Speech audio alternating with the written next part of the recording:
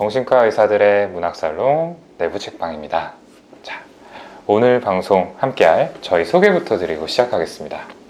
네, 안녕하세요. 손정현입니다. 예, 그리고 저는 지적이고 문학적인 남자 오동훈입니다. 네. 손정현 선생님 수식어 없으세요? 진짜 한결 더 뻔뻔해지셨네요, 오동훈 선생님.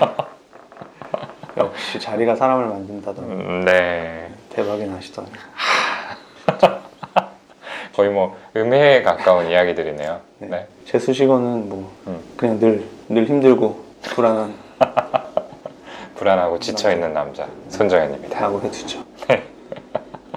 잘 지냈죠? 우리 오랜만에 우리 뭐 개인적으로 오랜만에 보는 건 아니지만 방송에서 오랜만에 만나는 것 같아요. 그쵸.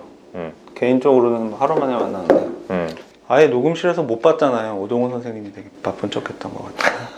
그랬나요? 저희가 아니죠. 요즘에 언택트 녹음을 많이 해서 언택트 녹음 맞아요. 그거 좋다. 그렇죠. 둘씩 녹음하고 뭐 소규모로 하고 있어가지고 맞아요. 그러다 보니까 이렇게 좀 여러 명이 모여가지고 좀 떠들던 그럴 때가 그립기도 하고 그러네요. 그러게요. 저희 댓글 중에서도 그런 분 계셨어요. 찐 웃음소리가 없어진 것 같다. 이런 거 얼굴 보고 웃는 웃음소리. 얼굴 보고 웃는 거 이런 게 없고 약간 좀 지쳐있는 것 같다. 그러게요. 제일 지친 건 사실 최근에는 오동훈 선생님이긴 했는데 어제 오늘 보니까 얼굴이 많이 피신 것 같아요. 혹시 아니 마치 저를 좀 생각해 주는 것 같은 얘기지만 네. 그 안에도 칼이 어김없이 숨겨 있네요. 부러워서 그래요. 부러워. 피신 것 같네요 하는데 되게 발음이나 표정이 약간 좀 비아냥거리는 것 같은 느낌이에요. 진짜 제가 지금 앉아있는 이곳이 참 네. 전망이 좋네요. 월세가 얼마인지 알아요? 여기? 어디까지 편집할지 모르겠지만 아무튼 대한민국의 심장에 제가 네. 3층 높이에 앉아서 지나가는 행인들을 보고 있자니 참. 아니 훨씬 더 네. 사람 많이 지나다니는 번화가에 결혼하신 그쵸, 분이 번화가긴 하죠. 아무튼 되게 오랜만에 이렇게 녹음을 같이 하니까 저는 안정감이 드는 게 우리 중에 제일 진행 안정감이 있잖아요. 오동훈 선생님. 저를 믿으시는 거죠? 원조 네. 진행자이기도 하고 그래서 오늘 제가 대본도 뭐 대충 준비해 오기도 했고 그렇죠. 네. 네. 뭐 오동훈 선생님도 마찬가지인 것 같긴 한데 근데 뭐 뇌부책방 뭐 아시겠지만 사전 지식 없이는 깊이 있는 이야기를 하기는 좀 어려운 방송이라 맞아요. 예, 조금 많이 걱정되기는 해요. 손정현 선생님. 제가 지난번에 윤희유 선생님하고 같이 뇌부책방 하는데 모르는 책이라서 굉장히 당황했던 윤희 선생님은 그리고 기본으로 10번씩은 읽으시기 때문에 그쵸. 네. 거의 뭐 그 구절을 외우고 있는 느낌이더라고요. 항상 이 책은 대학생 때쯤 처음 읽어서 한 대여섯 번쯤 그때 테스트? 네네네. 까미 맞나요? 이거 맞죠. 알베르 까미 테스트. 네. 되게 재밌더라고요. 그 시간이 저는 책을 알아가는 시간이 있어서 새롭게 알아가는 그런 시간이었군요. 녹음 시간이 재밌었던 기억이 하지만 나는데 청취자분들께는 조금도 도움이 되지 않는 그런 존재. 아니죠. 이렇게 같이 탐색해 나가는 윤희유가 가이드, 저는 이제 초심 여행자, 청취자분들은 같이 저랑 걸어가는 느낌이 아니었을까 싶은데 오늘은 제가 좀 자신 있게 아는 척을 할 수 있지 않을까 싶어요. 예, 기대해 보겠습니다. 네. 그럼 어떤 책 오늘 소개해 드릴지? 네, 현진건 작가의 B사감과 러브레터. 또 다른 대표작은 어떤 게 있죠? 운수 좋은 날? 네. 맞아요? 진짜? 네. 진짜 오늘 있었던 일 중에 제일 기분 좋은 일인 것 같아요. 제일 자기 효능감이 높아지는 그런 느낌이에요. 그렇죠. 네. 근데 뭐 저 아니더라도 대한민국 이제 고등교육까지 받으신 분이면 아마 학창시절에 이 B사감과 러브레터도 그렇고 현진건은 워낙 뭐 유명한 작가고 언어 영역의 단골 손님이죠. 그쵸. 정말 한국 근대소설의 뭐 대표작 맞습니다. 아니죠. 네. 이 뇌부책방 방송 시작한 후에 주로 이제 두 분이 아니고 저희가 외국 소설들 소개해드렸었는데 맞아요. 그렇죠. 그 날개 하나 했던 것 같아요. 이상? 네, 그렇죠. 이상의 날개. 그래서 우리나라 소설 중에도 굉장히 저희가 소개해드릴 만한 어떤 분석적인 얘기들을 맞아요. 것들이 그렇죠. 오히려 더 많을 수도 있죠. 저희 정서에 와닿기도 할 테니까. 그래서 좀 상대적으로 덜 무거운 내용의 이 책을 고르셨나 봐요, 오동훈 선생님이. 이 B사감이라는 인물이 굉장히 독특하잖아요. 그쵸. 이 사람 왜 이럴까 좀 호기심을 느끼게 하는 인물이기도 하고 그래서 저희 뇌부책방에서 좀 다뤄보면 재밌을 것 같네요. 좋습니다. 그러면 뭐 거두절미하고 바로 낭독으로 넘어가 보죠. 자, 첫 번째 부분 낭독은 손정현 선생님 목소리로 이어서 들어볼게요. 네.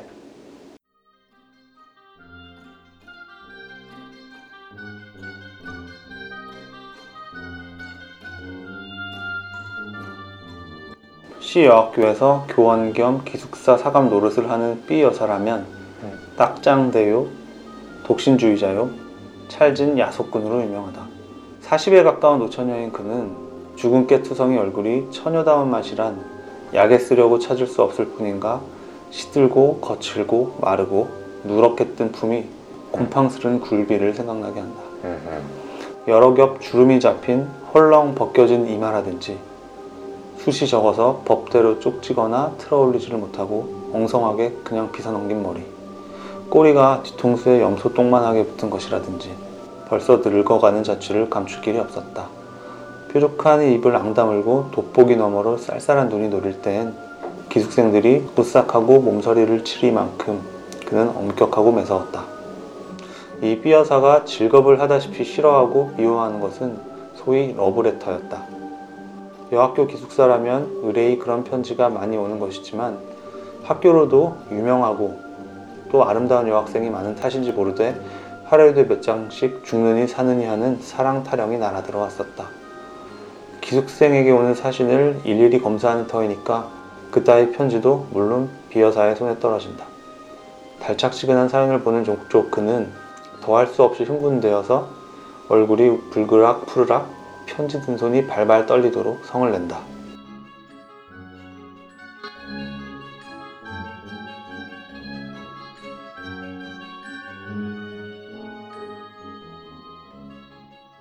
네, 잘 들어봤습니다.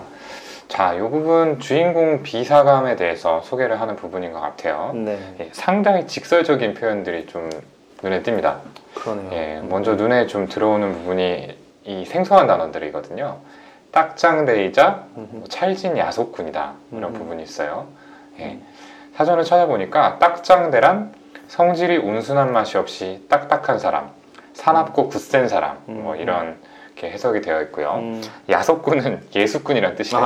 예, 예. 네. 그래서 이 기독교인을 낮춰서 부르는 말이었다라고 해요. 다시 말해서 까칠한 성격의 기독교를 독실하게 믿는 독신 여성이다. 예, 뭐 이렇게 설명을 해볼 수 있을 것 같습니다. 네. 이어서 B사감의 외모에 대한 묘사가 좀 이어지죠. 네네. 요즘 관점에서 보면 조금 이게 위험한 그죠. 여성 비하적인 표현들이 네. 있어요. 뭐 처녀다운 맛이 없다. 아이고, 요즘 트렌드에는 절대 맞지 않는. 그렇죠. 예.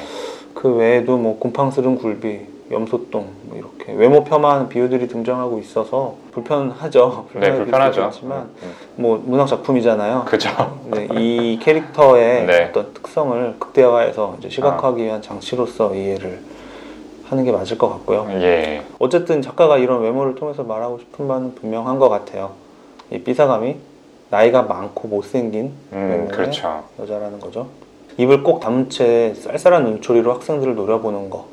외모에 더해서 이제 어떤 태도에 대한 건데 이게 이제 트레이드 마크일 정도로 이제 엄격하고 매서운 그런 타입이었던 걸 보면 아무튼 이 B사감은 뭐 외모로 보나 그런 태도를 보나 학생들이 이 사감을 뭐 롤모델 이런 걸로 동경하기보다는 그냥 두렵고 싫고 피하고 싶은 존재로 맞아요. 인식하고 있었을 수밖에 없다. 뭐 이런 사실을 이제 제시해 주는 것 같아요. 네네. 그런 B사감이 굉장히 극도로 혐오하는 게 있었으니 바로 학생들에게 날아드는 러브레터였습니다. 편지를 검사하는 과정에서 러브레터만 봤다 하면은 얼굴이 불그락 푸르락 손이 떨릴 정도로 화가 난다, 뭐 이렇게 묘사가 되어 있는데 굉장히 싫어했다는 뜻이죠. 그렇다면은 왜 그녀는 이렇게 러브레터를 보면 질겁하게 되었을까요? 본인한테 온 것도 아닌데. 그러게요. 뭐 소설 이거 결말 알고 계신 청취자분들이 더 많으실 것 같아요.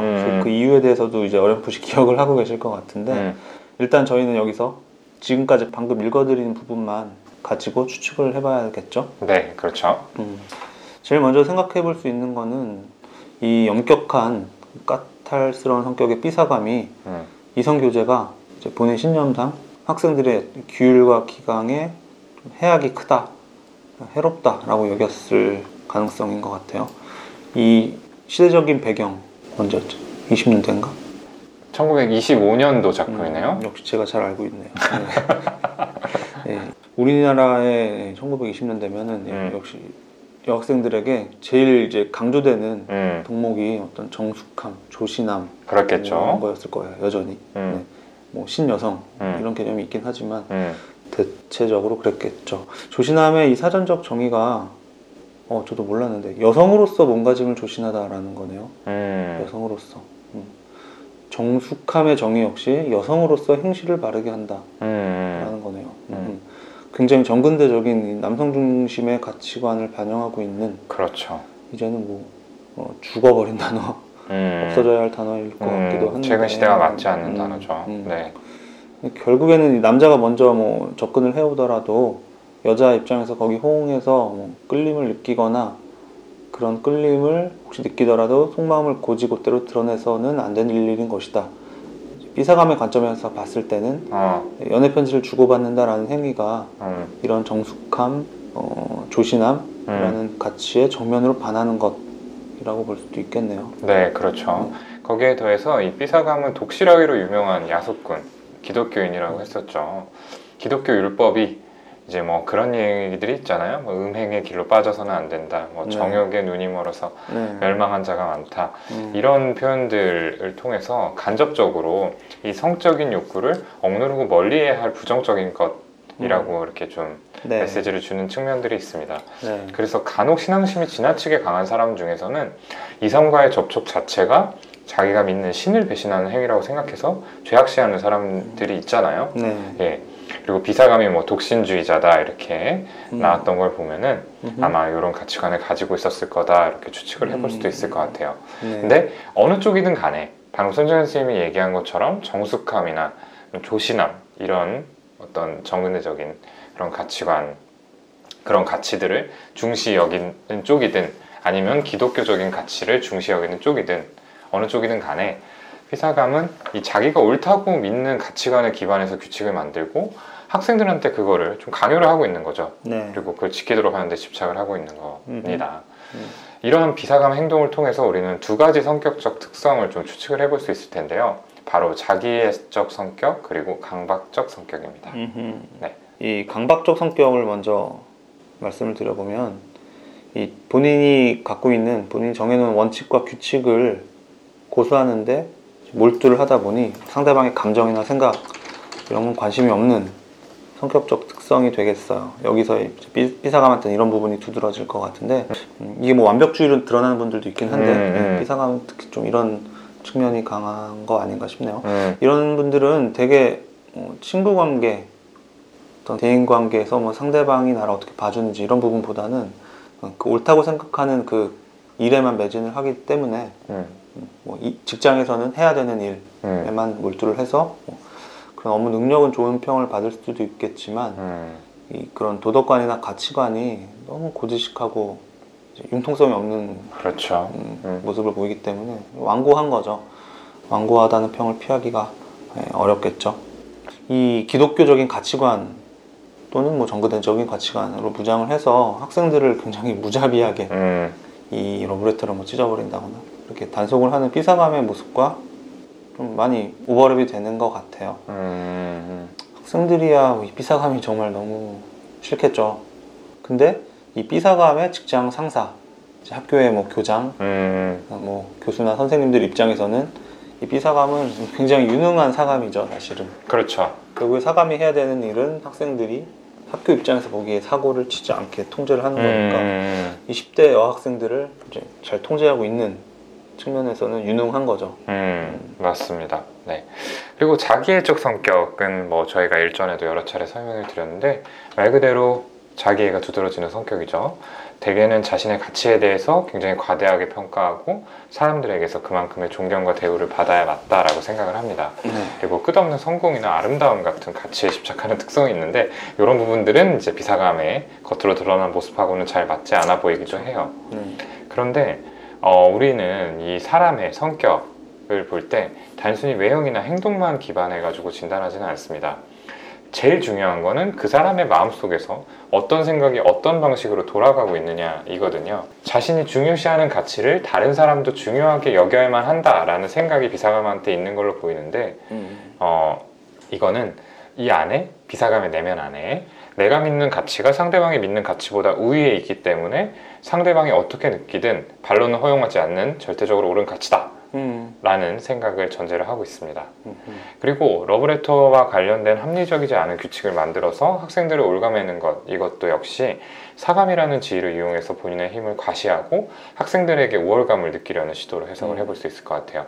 그래서 이런 일련의 모습들을 봤을 때 아주 전형적이지는 않지만 자기애적인 측면이 어느 정도 있지 않나 이렇게 생각을 해볼 수 있을 것 같습니다. 네. 사실 이 자기애적인 뭐 성격, 거기에 기반한 행동의 근원에 열등감이 있죠. 자존감이 높아서 자기애적인 게 아니잖아요. 그렇죠. 네, 오히려 반대죠. 취약한 자존감이 있는 거죠. 자기가 갖고 있는 그 가치에 대해서 자기 자신의 가치에 대해서 확신하지 못하고 스스로 그 가치를 확인하지 못하기 때문에 열등하지 않은가 계속해서 이제 의심하고 불안하기 때문에 앞에서 말한 것처럼 어떤 종교와 같은 어떤 절대적이라고 알려진 가치에 기대거나 어떤 사회적인 지위를 이용한 어떤 권력의 과시를 통해서 나는 열등하지 않아, 나는 가치가 있어, 나는 잘났어, 이걸 스스로 확인받고 또 주위에 보여주려고 하는 것 같아요. 이 열등감이 어디서부터 온 걸까 또 생각을 해봐야 될 것 같은데 작가는 이거를 어떤 문학적인 장치로서 외모로 단적으로 설명을 하려고 했던 것 같아요. 이 배경이 되는 시대가 확실히 사회적인 분위기가 지금이랑 다르기 때문에 지금도 사실 남아있는 문제긴 한데 여성의 경우에는 특히 자신의 능력으로 이룬 어떤 그 성취보다 본인의 어떤 배우자인 남성에 의해 평가가 좌우되던 때였잖아요. 그래서 외적인 매력이 없는 여성, 그러니까 외모가 눈에 띄지 않은 여성이라면, 볼품없는 여성이라면 남성에게 인정받고 사랑받는 경험을 충분히 하지 못했을 가능성이 높죠. 이 시대에는. 그 시대에는 네. 그럴 수 있죠. 그렇죠. 그래서 외모가 그녀의 열등감의 근원이라고 하면 그녀가 이 B사감이 러브레터 유독 예민하게 반응했던 것도 이해가 가는 것 같아요. 네. 굉장히 좀 조심스러운 얘기라서 말을 하면서도 단어를 고르게 되는데 뭐 이 그쵸. 시대의 문화와 사회적인 분위기를 감안했을 때 그렇죠. 뭐 이때 작품을 지금 시대의 눈으로 그쵸. 다 해석을 하려고 하면은 사실 맞지 않는 부분이 많죠. 네. 꼭 이건 문학 작품만이 아니고 뭐 가령 뭐 세종대왕이나 이순신의 경우도 지금 기준으로 보면 굉장히 비도덕적인 뭐 그런 말들이 있을 하잖아요. 수 있죠. 네. 그렇게 이해를 해주시면 좋을 것 같습니다. 네. 그래서 이 B사감은 그렇게 학생들이 남성으로부터 구애를 받는 이 모습들을 보면서 어쩔 수 없이 자기의 삶, 지금까지의 삶이랑 자기 지금 상황, 연애 관계를 비교를 하면서 열등감이 자극되었을 것 같아요.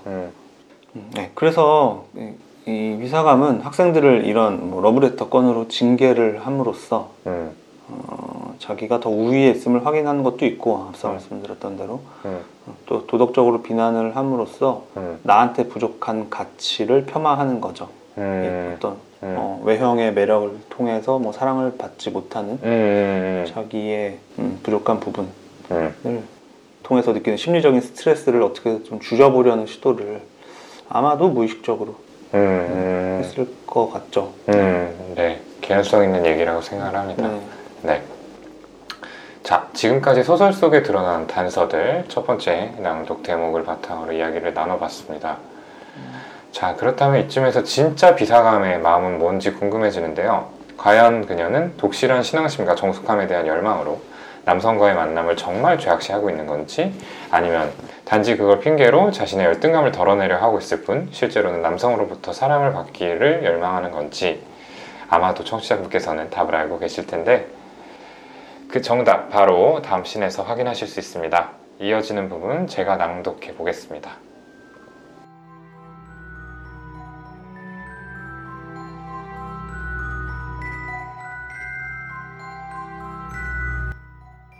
난 싫어요. 난 싫어요. 당신 같은 사내는 싫어요. 나의 천사, 나의 하늘, 나의 영, 나의 목숨, 나의 사랑. 나를 살려주어요. 나를 구해주어요. 소리나는 방은 어렵지 않게 찾을 수 있었다. 찾고는 나무로 깎아세운 듯이 주춤 걸음을 멈출 만큼 그들은 놀래었다. 그런 소리에 출처야말로 자기네 방에서 몇 걸음 안 되는 사감실 일줄이야. 그렇듯이 사내라면 못 먹어가고 침이라도 배앗들 듯한 비여사의 방일 줄이야. 이 어쩐 기괴한 광경이냐. 전등불은 아직 끄지 않았는데 침대 위에는 기숙생에게 온 소위 러브레터의 봉투가 너저분하게 흩어졌고 그 알맹이도 여기저기 두서없이 펼쳐진 가운데 비여사 혼자 앉았다. 누구를 끌어당길 듯이 두 팔을 벌리고 안경 벗은 근시 안으로 잔뜩 한 곳을 노리며 그 굴비쪽 같은 얼굴에 말할 수 없이 애원하는 표정을 짓고는 키스를 기다리는 것 같이 입을 쫑긋이 내어민 채 사내의 목청을 내어가면서 앞간말을 중얼거린다. 그러더니 문득 편지 한 장을 집어들어 얼굴에 문지르며 나를 그렇게 사랑하셔요? 당신의 목숨같이 나를 사랑하셔요? 나를? 이 나를? 하고 몸을 추스르는데 그 음성은 분명히 울음의 가락을 띄었다.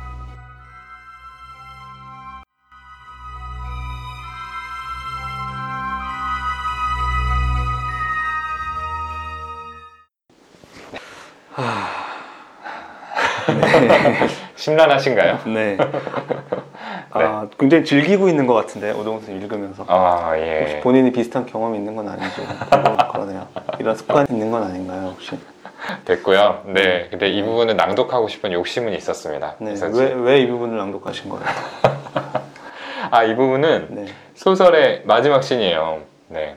뭐 결말이죠. 이 소설 굉장히 짧습니다. 16페이지밖에 안 돼요. 그래가지고 되게 순식간에 끝나버리는데 네. 네. 앞에 이제 우리가 궁금해했던 B사감의 본심, 대체 무슨 마음일까? 여기에 대해서 아주 적나라하게 드러난 장면이라서 네, 이 부분을 좀 낭독을 해드렸습니다. 조금 더 설명을 해드리면은 자, 어느 날인가부터 기숙사에 이런 소문이 퍼져요. B사감이 통제하고 있는 이 기숙사에 늦은 밤 기숙사 한 구석에서 남녀가 깔깔대면서 사랑을 속삭이는 소리가 들리더라. 이런 괴담이 퍼지는 거죠. 그래서 하루는 공교롭게도 한 방에서 자던 3명의 학생이 한 번에 잠에서 깨게 됐는데 이 세 학생의 귀에 또다시 대화를 나누는 남녀의 목소리가 들려옵니다. 굉장히 무섭죠. 무섭은 반 그리고 호기심 반. 이 사이에서 갈등하던 이 세 학생이 다 같이 그 소리의 출처를 찾아서 복도를 뚜벅뚜벅뚜벅 걸어갑니다. 네. 그런데 소리가 어디서 나오고 있었느냐? 뜻밖에도 아주 남자라면 질색하던 이 B사감의 방에서 흘러나오고 있었던 거죠. 네. 조심스럽게 방문을 여니까 그곳에서는 굉장히 혼자서 제가 아까 낭독했던 것처럼 정열적으로 남자의 목소리와 간드러진 여자 목소리를 내가며 러브레터를 읽고 있는 B사감의 모습을 볼 수 있었습니다. 소설의 마지막 부분에 이 세 학생이 B사감의 모습을 보고 어떤 반응을 보이는지가 나오는데 그 부분이 굉장히 재미있습니다. 그 중에서도 인상적이었던 건 이 세 번째 학생의 반응인데요. 첫 번째 학생과 두 번째 학생은 에그머니나 저게 무슨 일이야? 미쳤나봐 라고 이야기를 해요. 네. 이야기를 하는 반면에 세 번째 학생은 B사감이 불쌍하다 너무나 안타깝다라고 눈물을 흘리면서 소설의 끝이 납니다. 아마도 세 번째 학생은 좀 정신과 의사가 되게 자질 있지 않나. 그럼 뭐 그쵸. 네네네. 공감 성향이 높을 수도 있고. 네네. 네. 그렇습니다. 정말 재밌는 결말인 것 같아요. 지금 다시 봐도. 그렇죠. 네. 어떤 심리였을까요? B사감이? 결과적으로 B사감은 남성에 대해서 그리고 그런 연애에 대해서 정말로 반감을 가지고 있었던 건 아닌 거죠. 그런 거죠. 네. 열등감이 앞서 말씀드렸다시피 열등감이 자극되는 상황을 거기서의 스트레스를 피하기 위해서 뭐 그런 척 했을 뿐일 것 같아요. 맞아요. 어떤 심리적인 스트레스, 위험한 감정, 욕구를 처리하는 이 방어 기제 중에 반동 형성이라는 개념이 있잖아요. 있죠. 또 욕구나 생각과는 정반대인 태도나 언행을 보이는 방어 기제. 뭐 우리 속담 중에 딱 여기 알맞는 게 있죠. 미운 놈 떡 하나 더 준다. 네. 이 속담이 딱 그건데 자기 속마음을 억누르고 감추기 위해서 반대로 행동하는 걸 말하죠. 뭐 너무 좋아하면 더 놀리고 괴롭힌다. 뭐 이런 것도 해당이 될 거고. 그래서 다른 방어 기제랑 마찬가지로 무의식 속에 잠재된 어떤 생각, 소원, 충동이 부도덕하거나 사회적으로 받아들여지기 어렵다고 여겨질 때 이런 방어 기제가 이제 발동을 하는 거죠. B사감 경우에는 남성으로부터 사랑을 받고 싶다. 그래서 B사감의 경우에는 누군가로부터 이제 사랑을 받고 싶고 사랑을 나누고 싶은 마음이 바로 그 잠재된 욕구에 해당이 되는 것 같아요. 사랑을 바라는 건 뭐 일반적인 사람이라면 누구나 당연한 건데 이 B사감은 왜 억누를 수밖에 없었을까? 계속 얘기했던 것처럼 그 B사감이 가진 이 독실한 철저한 기독교적인 신앙관 때문에 그런 욕구가 사실은 굉장히 자연스럽고 아름다운 건데도 이 사람 마음에서는 부도덕한 욕망으로 여겨졌을 수도 있고요. 또 한편으로는 내면에서 그런 욕구는 현실화되기 어렵고 현실화시키려고 내가 뭔가 애를 쓰고 시도를 해봤자 오히려 내 상처만 커질 수 있다, 이런 판단이 있었을 수도 있고요. 누군가한테 호감이 있는 누군가한테 섣불리 접근을 했다가 거절이라도 당하면 가뜩이나 심한 열등감이 더 깊어지겠죠. 그렇죠. 그런 리스크가 있는 거죠. 그렇죠. 모든 뭐 관계가 그렇지만 이미 그런 경험을 실제로 이 B사감이 해봤을 수도 있는 거고요. 그래서 이 그녀가 찰진 야속군, 독실한 기독교 신자가 될 수밖에 없었던 것도 어쩌면 이 반동 형성에 영향을 받은 결과일 수도 있을 것 같아요. 종교 신앙심 자체도 있었겠지만 이런 심리가 영향이 있어서 더 신앙심이 깊어졌을 수도 있을 것 같아요. 그러니까 욕망을 억누르기 위해서 사실 종교에 매달리는 거는 교과서에도 있죠. 대표적인 반동 형성이잖아요. 그렇죠. 그렇죠. 흔하게 얘기하는 예시인데, 어쨌든 이런 욕구를 타인한테 들키지 않고 또 스스로도 의식을 하면 좀 비참해질 수 있는 거니까 그녀 스스로가 남성과의 접촉을 경멸하는 것처럼 행동을 했을 것 같아요. 생각도 그렇게 했던 것 같아요. 그렇죠.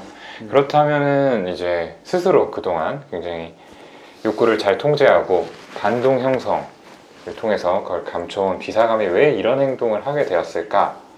라는 의문이 남죠. 답은 간단합니다. 더 이상 욕구를 억누르지 못하게 된 거 아니겠어요? 네. 그러니까 꼭 남성과 여성이어서가 아니라 타인에게 사랑받고 싶은 욕망은 인간의 가장 기본적인 욕구 중 하나죠. 그러니까 무조건 외면하고 참고 다른 행동으로 보상을 한다라고 해서 사라지는 성질의 것이 아닙니다. 그렇죠. 네, 문제는 이런 욕구가 러브레터를 연기한다라는 다소 기괴한 행동을 통해서 표출되었다는 점일 것 같아요. 네. 이 B사감의 행동은 조금 넓은 범위에서 봤을 때 일종의 공상이라고 할 수 있어요. 자, 공상이라고 하면 다들 아시겠지만 비현실적인 것을 생각하거나 막연히 그려보는 행동을 이야기를 하죠. 예전에 저희가 진행하는 팟캐스트에 그런 사연 어떤 거 혹시 기억나시는지 모르겠는데, 스스로를 특정한 연예인이라고 생각하고 그 연예인의 삶을 사는 자신의 모습을 상상하는 버릇이 있다라고 고민을 보내주신 취준생 사연자분이 계셨어요. 네, 그리고 그분이 이제 그렇게 상상으로 시작을 했는데 급기야는 그 연예인이 된 것처럼 거울을 보고 실제로 연기를 하게 됐다라고 하셨거든요. 예, 어떻게 보면 B사감의 행동도 이분의 행동하고 좀 비슷한 부분이 있는 거죠. 네, 이렇게 공상을 하는 이유는 대개 현실에서 충족되지 않은 욕구를 상상 속에서라도 성취함으로써 심리적인 위안을 얻는 데 있습니다. 이것도 이제 일종의 방어 기제로 우리가 설명을 하게 되는데 판타지 시킹이다, 이렇게 표현을 해요. 자, 대표적으로 예를 들어봤을 때 괴물이 나오는 영화를 본 어린아이가 있어요. 근데 괴물은 굉장히 무섭잖아요. 그러니까 통제하기 어렵고 뭔가 잡아먹힐 것 같고 이런 두려움이 있다 보니까 이 두려움을 자신에게 강력한 마법을 쓸 수 있는 어떤 능력이 있다, 특별한 능력이 있다라고 상상을 함으로써 이겨내려는 어떤 시도들, 이것들이 바로 판타지 시킹이라는 방어 기제가 작동한 사례로 볼 수 있을 것 같습니다. 근데 B사감의 경우에는 사랑받고 싶은 욕구를 충족시킬 길이 없으니까 결국에 이 러브레터 속 대사를 빌려서 자신을 죽도록 사랑하는 남자가 있다고 상상을 하고 그 사람의 목소리로 자기가 듣고 싶어하는 이야기를 함으로써 이 욕구를 조금이나마 채우려고 했던 거죠. 네.